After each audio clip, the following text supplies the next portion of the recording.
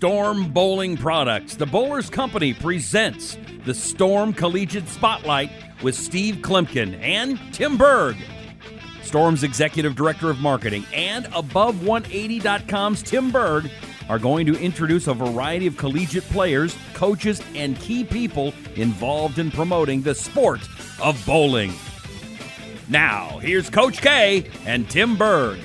Joining me on the Storm Collegiate Spotlight podcast is Taylor Bailey. Taylor bowled collegiately at McKendree University. She is also an assistant coach at Arkansas State University. Taylor, it's Tim Berg. Thank you for joining me today. Well, thank you for having me. All right. Well, you're fresh off winning the PWBA Regional, the Dallas-Fort Worth Regional. You haven't bowled anything competitively since then, so let's go back and talk about that a little bit. What clicked for you after the events that took place at the training center in the regional that you ultimately were able to win and come out on top? Well, I think it was really difficult during the first three events. I mean, the first one was pretty good, and then, I don't know, I just kind of lost it, I suppose, and then my shoes broke, or one of my shoes broke, and I just felt like everything was against me. So going into the regional, I thought, there's nothing really to lose here, so just be free almost, and used it as good practice of a competition. And so I was just keeping an open mind, really. I think it's easy to fall back on, like, oh my gosh, I bowled so bad and my shoe broke and all this bad stuff is happening to me, but I tried to be more positive and use it as a learning experience. So when you say you lost it, does that mean just the culmination of everything happening to you, the bad luck, the bad bowling, in your words, and everything? Or is there something, and then how were you able to quickly, it sounds like, put it right back together? Well, I was very confident. Like, I felt like I was throwing it really well. I felt like I wasn't seeing the lanes correctly. I wasn't getting a good look with anything, and I felt just kind of stuck. But I think the only thing holding me together was that I felt like I was throwing it good physically, so that was the good part about it. And you bowled collegiately at McKendree University. Let's talk about how your game changed from when you walked through those doors at McKendree to when you graduated at McKendree. Oh, so much has changed. Coming in as a freshman, I did not wear a wrist brace. I think that was the biggest change for me. I used to wear one when I was younger through high school, and then I took it off and bowled without it for a little bit, but we decided to make a change and put it back on, and it's helped tremendously.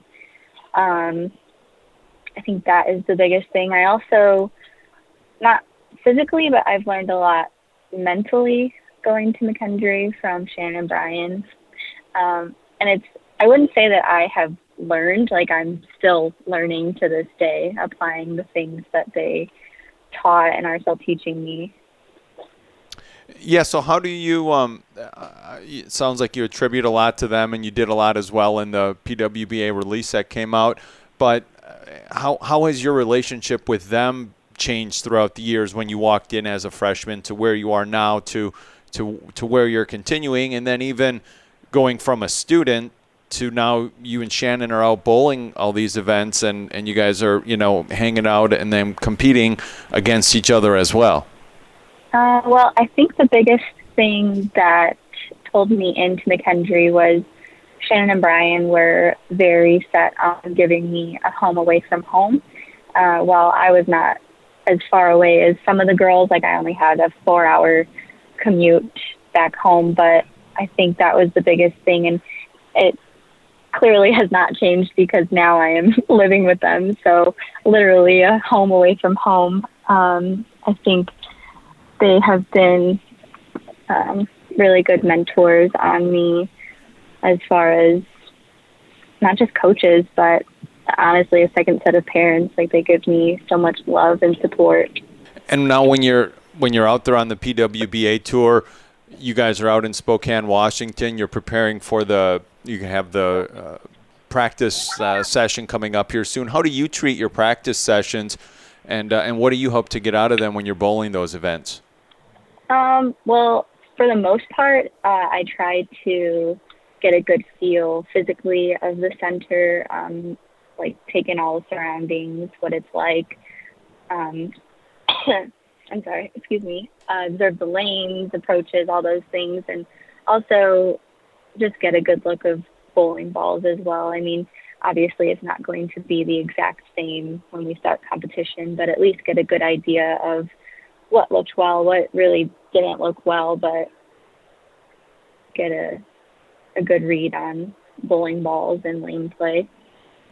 How do you get your body used to everything? It's, the time change. We can think it's not a big deal, but for bowlers it is. You ladies have long days.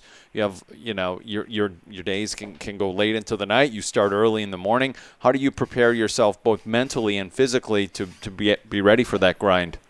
Honestly, I'm not sure if I have an answer to that yet. I think I'm still learning. Like this morning, our flight was at 5 o'clock in the morning Central Time, and so that's just really early. Obviously, we've been traveling all day, haven't really had a time to relax. So I think taking time before practice to really center myself and get a good feeling of where I'm at, really, because I think it can be hard with changing time zones and losing or gaining hours. And when it comes to your mental game, where would you say you've made some gains in there and with your mental game, and then where do you still feel you need to keep working at things? Yeah, I've definitely learned how to be tougher when struggling. It's still a learning process. Like sometimes I still struggle with it, but I have found now through the season having a consistent pre-shot routine has helped a lot because it gives you something to focus on and something to bring you back down to where you are and give, I guess, light to the situation. Because I think through the season I learned that my pre-shot routine was a bit longer than what it should be. So I started taking longer. My lanes my pair, my crossing, we would get done like last through each game. And when we did match play in Queens, I was always one of the last matches going, if not the last match. So I had to learn how to make it shorter, but also make it somewhere where it would help me focus still. So I think that's been the biggest thing. That was the biggest thing I think in the regional was my pre-shot routine was consistent from qualifying to match play or the TV show.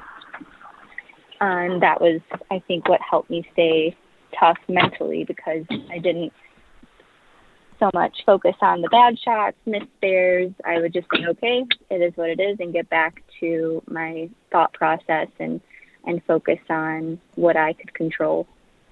You're also getting ready to be an assistant coach at Arkansas State. Can you share with the audience how that whole thing came about? Yeah, it's really funny actually. So we were actually at the Albany Open, and we were sitting in the living room. We stayed with some friends at their house to help cut down on expenses, and we were sitting in the living room, and Brian was there, and he was texting Justin Kostick, the head coach, and I guess Justin had asked Brian if he knew anybody interested in coaching because the Kansas Wesleyan job was open, and I guess somewhere along the lines Justin knew whoever worked at Kansas Wesleyan that could have an in to whoever wanted the job. And so Brian threw out my name, and Justin said, well, maybe I have something else that she might be interested in. And so I love helping people and I love bowling. So I think putting two of them together just makes it that much better. I'm not sure I've ever really pictured myself as a coach. Like I've helped Shannon and Brian at McHenry this past year. I would help like the JV teams when needed, but I wasn't sure that it was something that I really wanted to do. But when I was doing it, I loved it, and so I just jumped on the opportunity because I think it would be great to mentor the girls, but also I think it would help me in my own bowling, and I get to now watch balls go down the lane even more, and I get to learn about lane play even more, and just things like that. So you obviously already got the position, but what do you think your biggest asset will be to the Arkansas State team? I think not only being a national champion, being on that stage, knowing how it feels, how it goes, being experienced bowling on TV collegiately. But now I have almost a year done on tour, and I wouldn't say that I've had an amazing amount of success, but I think that is what helps me learn is, okay, I didn't do well in this tournament, and so what does that mean? What do I need to get better on? What do I need to fix? And I think having those things in mind, knowing what I can improve on, I can share with the girls, because, yeah, it's nice to share successes and share what helped, do well, but I think it also helps sharing what didn't go well, because I think that's when you learn the most. Taylor Bailey, want to thank you for being here today on the podcast. All the best of luck up there in the Pacific Northwest, and myself. And I should mention, Steve Kloempken, my co-host, partner in crime on this podcast, is bowling in the New Mexico Open, which is why you did not hear his voice today. Steve, best of luck to Steve bowling in that New Mexico Open, and Taylor, best of luck to you as well there bowling up in the Pacific Northwest in the PWBA event. So thank you for joining me, and we will be catching up again with you, and this time Steve will be joining as well if we catch up again down the road. Well, thank you very much. I was very happy to join.